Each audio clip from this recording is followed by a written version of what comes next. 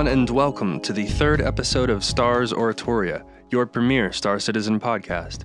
My name is Senate Van Ryn, and I am currently broadcasting to you live from, get this, the North Pole of a moon revolving around a gas giant, revolving around a star that may or may not be about to go supernova. That's right, ladies and gentlemen, the holiday season of 2942 is in full swing, and with billions upon billions of little citizen boys and little citizen girls scattered across the galaxy, Santa Claus has his work cut out for him. As for me, my lovely Sean producer, or as I call her around this time every year, my own personal Shanta Claus, don't look at me like that, and I will be delivering one last traditional episode to you before taking a minor break over the holiday season. We have compatriots to visit with, and need to stay off the radar while making the risky journey to visit with them. Fortunately, we have some experience smuggling people out of oppressive environments. Doesn't take more than just the flip of a few switches to smuggle ourselves into them. Expect to possibly hear from us during the holiday break, just not in the traditional manner if you do. Our brief time away won't be all smiles and festivities, as we will also be working on getting the infrastructure in place to begin including guests from the community. Over vast, interstellar distances and under close scrutiny from certain governments, guesting isn't quite as simple as the old telephone call from your living room.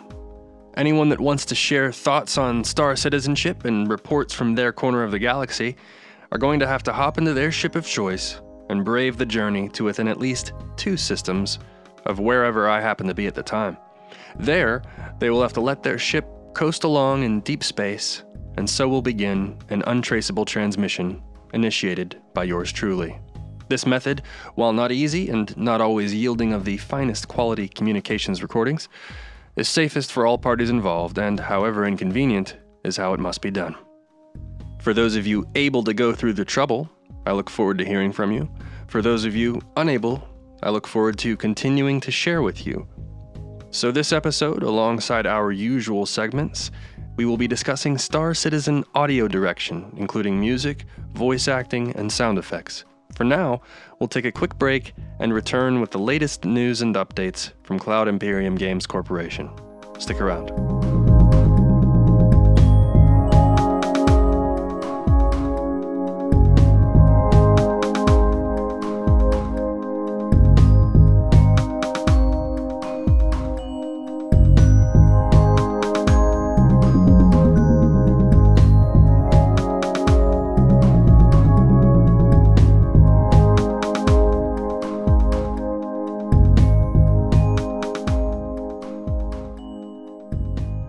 First up, as always, the news, and the most exciting news unleashed on us citizens, at least to me, since our last episode, has to be the release of the Freelancer 3D design renders.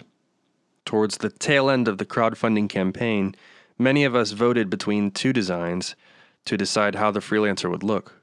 One design, which is very similar to what you can see in the new renders, obviously won out. It looked a bit different in the original sketch, most notably with a narrower cockpit viewport and a larger wing-like implement around the tail end. But I'm a huge fan of how it's ended up, and Chris did mention that it's still a work in progress. The design that did not win out was much sleeker, sharper, and more militaristic, in my opinion. I did not vote for it, as I didn't think it fit as well with the sort of non-military uses the Freelancer is expected to see. It was a very good-looking design, however, and I believe we will see it in the game in another way. Check the link in the show notes if you didn't see the original designs at the time or just want to take another look. But again, I think it's turning out great. I'm anxious to see the interior. It's a bit smaller than the Constellation, so I'm interested to see what kind of rooms there are. Since it doesn't have the launchable fighter, there should be a lot more space to take advantage of. Speaking of the Constellation and interiors, we've also seen an update that shows Paintovers of a few rooms and the launchable P-52 fighter. This helps get those original 3D renders that much closer to a lived-in, this is a real ship I can go out and buy feel. Numerous interviews have been released over the last week or so, and a few key bits of information have surfaced from them. One notable tidbit comes from the MMORPG.com interview and regards travel time, and how long it might take to fly your ship from one end of the galaxy to the other. Essentially, nothing is set in stone as yet, but for now, the idea is that it might be something like 15 jumps to cross the playable game universe, which, including flying within systems for at least 30 minutes and jumping between them without any combat along the way, could take as long as 6 or 7 hours. I'm the type of player that does not like to use fast travel in open world games. Now, a space game lends itself well to fast travel, as you can have warp drives and jump gates and all of those wonderful things that fit within the universe. But generally, I don't use standard click on your map fast travel. Is it for realism? Not necessarily.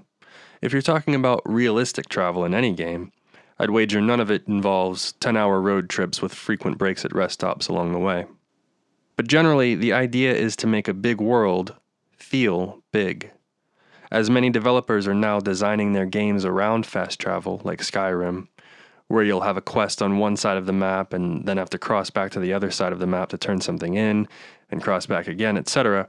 This limits how much I can get done in a specific quest line during a play session. However, I find that there is just as much fun to be had along the journey. I'm all about the journey.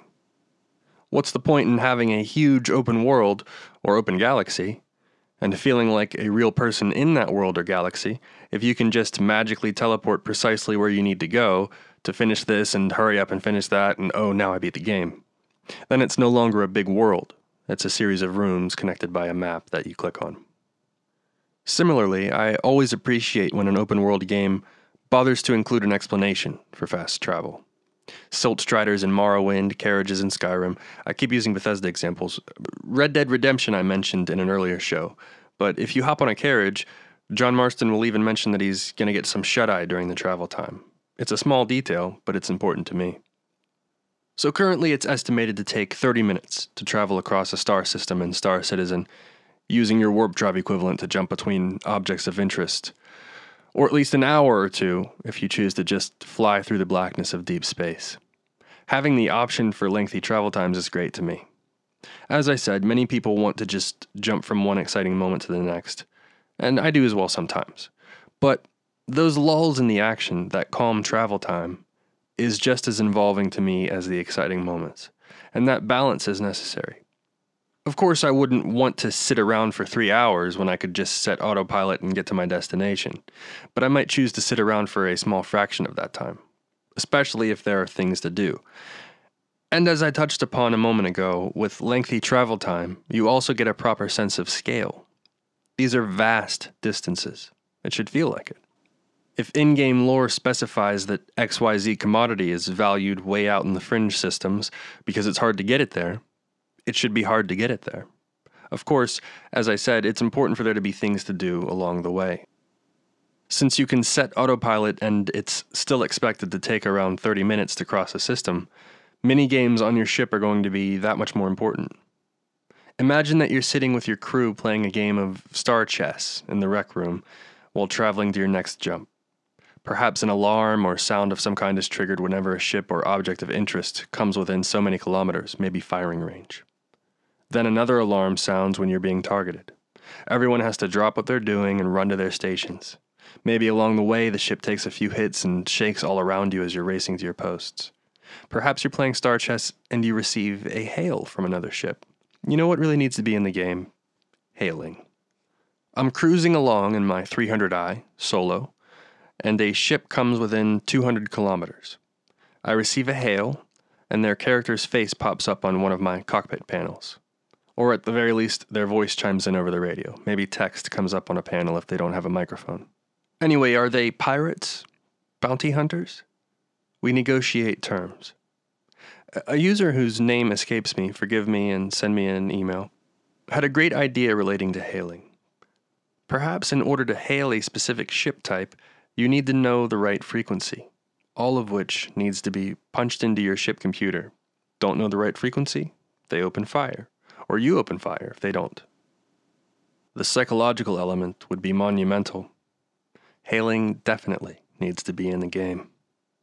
But back on the subject of travel time, and speaking of single-player ships, what you will do in one during extended travel time is another matter entirely. There isn't going to be much room for star chess or any other multiplayer minigame on a single-player ship. So finding that balance for people that do like to just jump from one major event to the next would be where lengthy in-system travel time might become an issue. Sitting in your ship by yourself, staring at the blackness of space for 30 minutes to cross a system and then another 30 to cross another would get a bit tedious. I'm curious to see where that balance will ultimately be found. I wouldn't be surprised to see the time, when using your warp drive or equivalent, narrowed down a bit from 30 minutes to cross a system to something much shorter. Then the time to just fly from one side of a system to another without warping being narrowed down from the 1 to 2 hour estimate. But we will see. Somewhat on the subject of ships, we swing to our next segment called Ship a Show, in which we detail one ship per show. This episode we will be highlighting the Constellation from Roberts Space Industries, chosen as it has the most information released on it to date. We have discussed it previously, but have glossed over the minor details. Let's start with the name, Constellation. A good name, a strong name. Like a constellation, you know that it will still be holding up well beyond your natural lifespan. The debate has been going back and forth over whether the nickname for the ship should be Connie or Stella.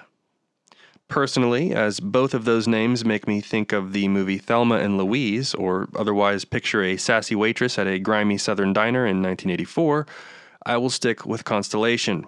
It's spacey, it's classy, it's endearing enough all on its own. Let the debate rage on, without me. For the nitty-gritty on the ship, we refer to the Star Citizen ship's development document on the official website and the PDF of the ship schematics, links to both of which you can find in the show notes. As mentioned, the Constellation is built by Roberts Space Industries, henceforth referred to as RSI. It has a max crew of 4, a mass of 75,000 kilograms without cargo, and a focus on long-range mercantile use and space superiority in combat. It has an upgrade capacity of 14, a cargo capacity of 35 tons, 4 engine modifiers, an antimatter maximum class, 4 times TR6 thrusters, and 8 times TR3, with a total of 14 hardpoints, including 2 Class 1s, 4 Class 2s, 6 Class 3s, and 2 Class 4s. It also hosts a tender, which is a short-range P-52 spacefighter that can be launched from the underside of the vessel. Now, I'm sure everyone listening to this has seen the ship schematics released for the Constellation. Use this podcast as an excuse to take your second, or in many cases 20-second, look now. Slightly unrelated, but one thing I'm unclear of with Star Citizen ship mechanics in general is whether or not you'll be able to have passengers on your ship that exceed the max crew number. Maybe Chris mentioned in a comment or Q&A session somewhere, please link me if so. But as the Constellation does have a max crew of 4, will it be possible to have more people just tagging along as passengers in addition to crew? If there are mini-games, maybe playing games at the table while the crew goes about their duties. Or will you be able to have a cook or medic on board? Will they have to be NPCs? Everyone will essentially be a pilot in the game, whether they're in the military, trading, pirating, etc., but I am interested to see what other roles might be able to be filled by real people as development goes on. But that's another can of worms entirely. Back to the Constellation. The Constellation is supposed to be the Millennium Falcon of the Star Citizen universe. Of course, the Millennium Falcon never had a launchable fighter, but we can just think of it as Luke's X-Wing flying escort, or otherwise sitting in the cargo bay. Straight from the ship's development document, RSI describes the Constellation thusly, quote, "When you think handsome bounty hunter making his own way in a galaxy of enemies, you think the Constellation. The Constellation, a multi-person freighter, is the most popular ship in RSI's current production array. Constellations are beloved by smugglers and merchants alike because they are modular, high-powered, and just downright iconic-looking. The Constellation includes a manned turret, a large cargo area, and a small flight deck capable of launching a snub fighter in its own defense." End quote. If you'll remember, I have the lifetime insurance on the 300i, but I'm sure my character in-game would and will have a Constellation. It fits my in-universe profile and activities. Before we move on, I mentioned last episode that I don't like the idea of pledging for ships, and more ships, as I want to have the satisfaction of obtaining them in the game, and the nail-biting stress of holding on to them. Having a Constellation in my hangar when I first boot up the game and having lifetime insurance for it negates both of those feelings. I would like to further clarify that. I haven't gotten any angry emails or comments or anything, but I don't think I made it clear that that's really just how I feel, and I don't look down on anyone that feels differently and pledged for more than one ship or maybe every ship in the game. We're different people, and it makes me happy that you've contributed so much to the game's development. But for those of you that have issues like I do, and still want to contribute, I think it's worth mentioning that I chose to subscribe monthly, and I'm glad I was given that option. I don't have to worry about any more ships being in my hangar forever, without doing anything in the game universe, and I can still help the game become everything we all want it to be. So if you're like me and you want to contribute further financially but don't want more than one ship with lifetime insurance, and if you happen to be unaware before listening, check into the subscriber options. Star Citizen is the first and only game that I've pledged for, so you might imagine that it's as important to me as a video game can be to someone. Now, obviously, I wouldn't give up my future half-Sean star child to play it or anything, but I don't just go around making podcasts for any old video game. But moving along to the meat of this episode, let's talk audio. Music, voice acting, sound effects. These have all become as integral to the video game experience as the gameplay itself. A lot of times, when I recall a video game that I really enjoyed playing years ago, it's often the music that first comes to mind. When I think of playing Final Fantasy VII, I immediately hear Aerith's piano theme tinkling away. I can't hear Ave Maria without thinking of Agent 47. If you've played Terraria, you'll remember that there were only about 2 main tracks that you heard throughout the majority of your time playing the game, the daytime and nighttime themes, though there were a few more for various locales, but even just those 2 songs were excellent, and if I hear them at random while browsing the internet, I instantly get a craving to boot up the game. Then there are the intro themes. Half of the time, I sit staring at menu screens waiting for songs to finish. Baba Yetu from Civilization 4, Hero Within from The Settler 7, the Rome Total War intro theme. Those are all similar games, but most recently, I was sitting around on Deus Ex Human Revolution's opening menu. I could go on. What about sound effects? Anyone would recognize the sound of a coin being picked up by Mario or the codec noise from Metal Gear Solid. Even though the majority of us would agree and already know, I hope I'm helping to illustrate how critical sound creation can be to a gameplay experience, and how memorable it can be. I can play a game I haven't played in a decade, and maybe I'll need to refresh myself on how to play, all while humming perfectly along to the unforgettable background music. Alongside the artwork and interaction the gameplay presents you with, these things ultimately round out the atmosphere that envelops you. Of course, then there is voice acting, which is a polarizing thing. A common problem many have with voice acting is that it is a major resource hog. Most notably in RPGs, the inclusion of voice acting can often limit how much writing material can end up in the final project. If I have to pay so much to have this voice actor say these lines, then I can't write the 1,000 lines that I had planned for the character he's playing. Now I can do half of that, or maybe a quarter. Of course, this all depends highly on budget and time constraints. Then you have the risk of bad voice acting ruining good writing, whereas if I had been free to read the character's voice in my head, that wouldn't have been a concern, and I might have read it a lot faster than the voice actor would have said it. Generally, I'm less in a hurry and more about soaking in the atmosphere, however, and obviously as graphical fidelity has increased and we get closer and closer to realism, it's that much more jarring when you have this real person standing in front of you, and in place of a voice, a text box opens up.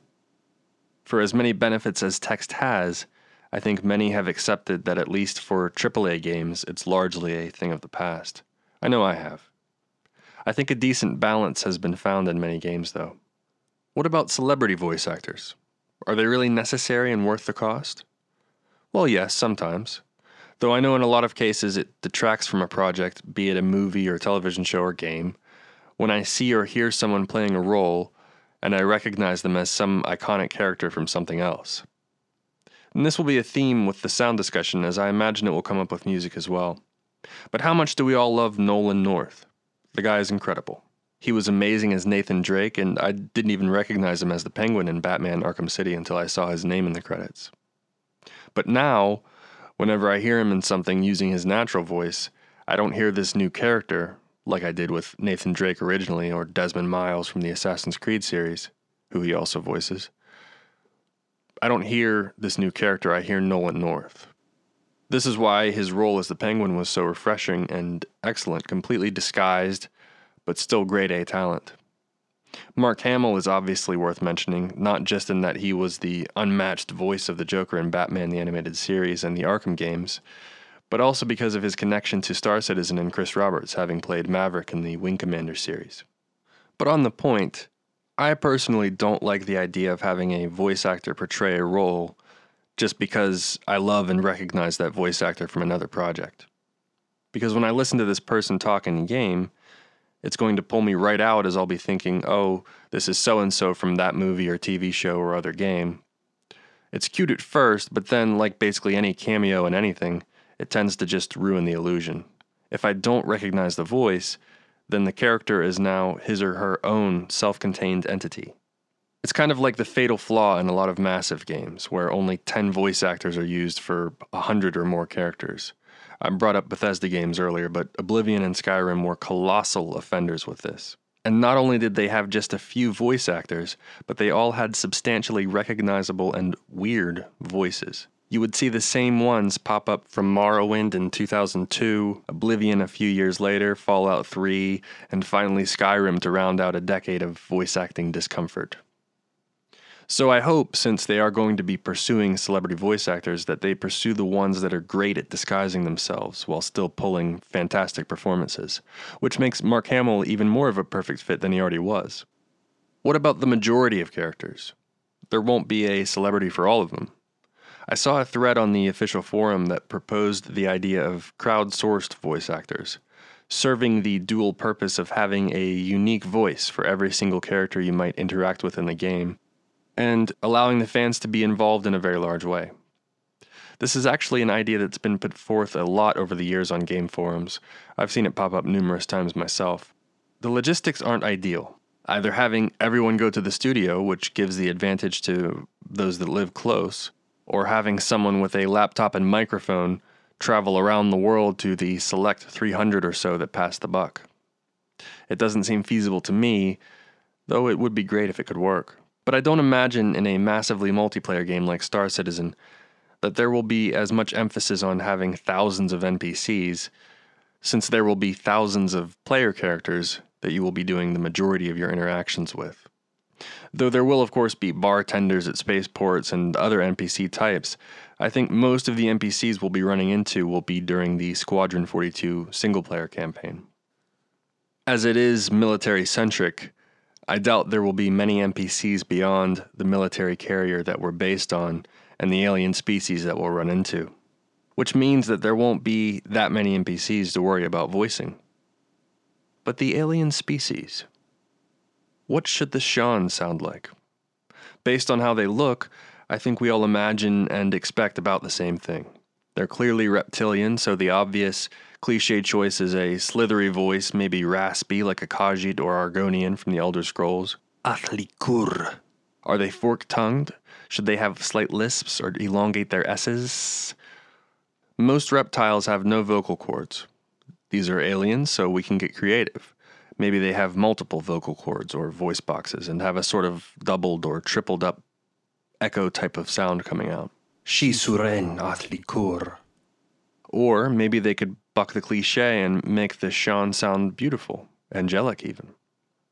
It would be unexpected to see this admittedly scary reptilian creature and then hear a hauntingly pure voice. The Mass Effect universe has a similar alien species in the Turian, and they have essentially traditional human voices with a subtle doubling effect. But the Mass Effect universe also had some unique alien voices, and not just voices, but species as well. We know that there will be a few different alien races in Star Citizen, though we don't yet know much about any of them besides the Sean. I hope that at least one of them isn't a traditional humanoid alien. This opens up a lot more options for how they could sound. As an example, I like to dig into conspiratorial stuff from time to time. It's fun and intrigues me. And 2 years ago, there was this bogus story from a couple of guys who claimed to know someone on the inside of your traditional world government alien interaction type scenario. I might be off on some details, but it doesn't matter as it was all fake anyway.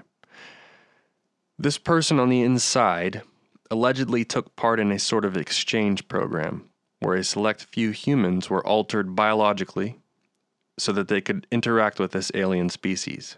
And what was really fun and unique about this completely fictional alien species was that it wasn't a humanoid type of alien. It was described as being a silicon-based life form, essentially the equivalent of a floating diamond creature. We've seen similar crazy alien types in many sci-fi stories and one-off Star Trek episodes, but what really struck me was how they described the sound of the voice or vocal communications of these creatures. They described it as the sound of pebbles dropping into a metal bucket. And if you were communicating with them, you would hear that sound while they were simultaneously communicating via telepathy in your language. Something different like that, as opposed to 4 standard humanoid aliens with weird foreheads, would be very cool. Star Trek's out-of-universe excuse for having every species look basically the same as humans was limitations on budget and special effects. I think Chris should be able to swing both, considering it's a video game. And again, it's not so much for the appearance as it is for the sound, since that's what we're discussing, though both being truly new and interesting would be great. What about sound effects? What should space sound like? My sincerest hope? I hope it sounds like nothing. Personally, I just want a lot of really deep, boomy, vibration-y type of sounds within the cockpit itself. I want to feel the bass of my ship's turrets firing, resonating through the hull and up through my seat. A great example of sound production can be heard in the mech combat FPS Hawken, which I believe is either just coming out or will be out soon as of this recording. I included a link to some gameplay from it in the show notes, in which you can hear some good examples. I recommend headphones or a subwoofer. It's all first person, you're sitting in essentially a cockpit as you would be in Star Citizen. Obviously you're not in space, but we know that Chris isn't going to go with realistic silent space, so the next best thing for me, as I said, is a deep, boomy space sound.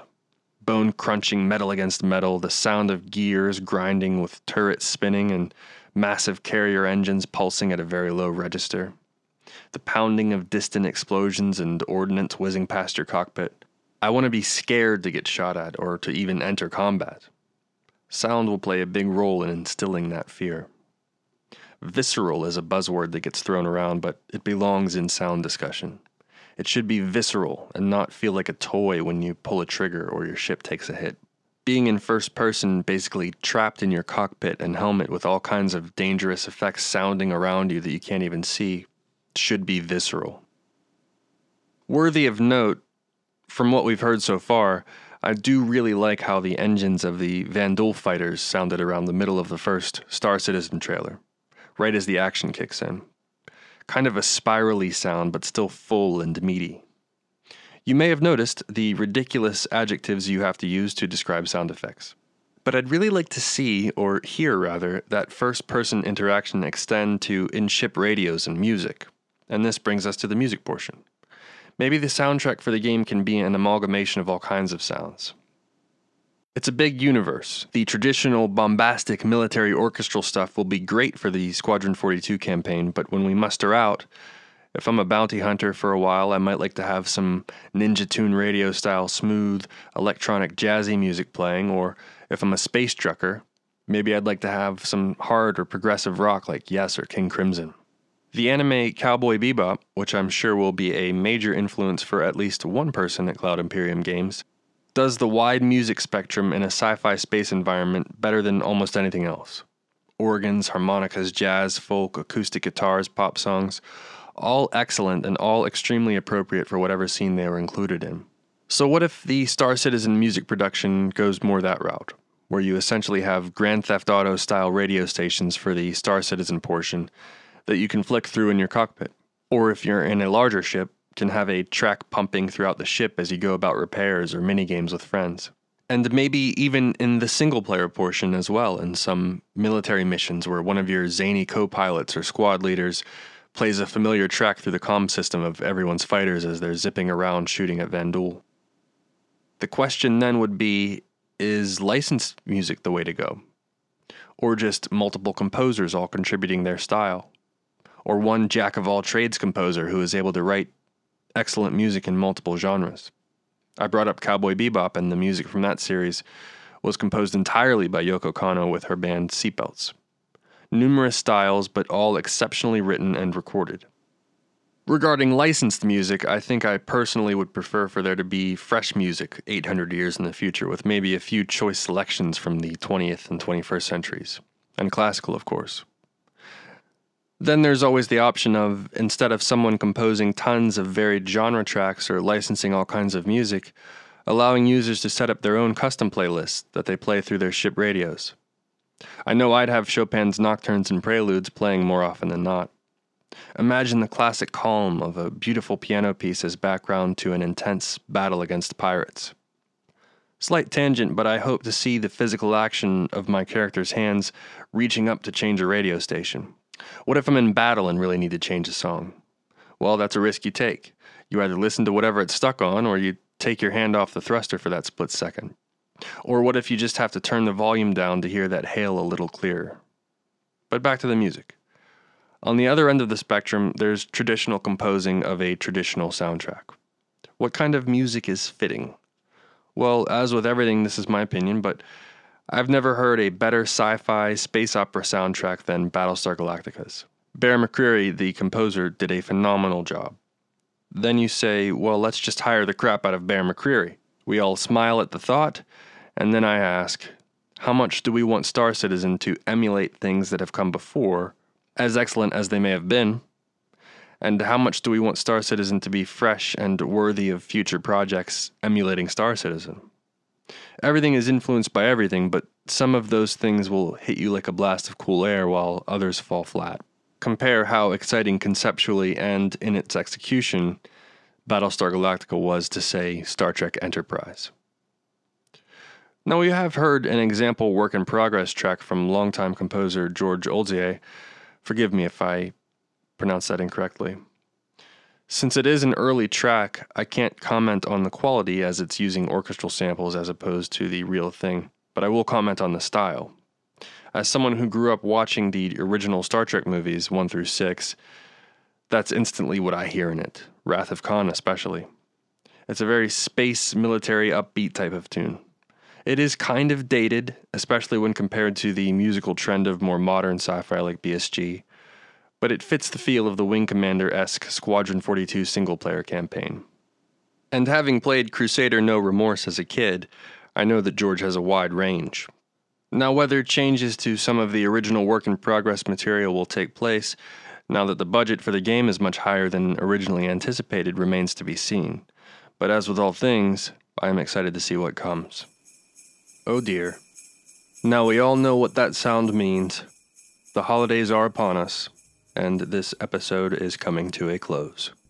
I was originally going to include a segment discussing peripherals in addition to sound direction, as I wasn't sure if I would have enough to say about music and sound effects to fill an episode. How wrong I was. I do hope it wasn't too long, however, and maybe it gave you something to listen to in your holiday travels. So, next episode, look forward to discussion on joysticks, controllers, Oculus Rifts, Leaps, iPads, and all kinds of other zany things. What's going to be best for optimal immersion? Myself, I prefer the tactile feedback of actually flipping physical switches.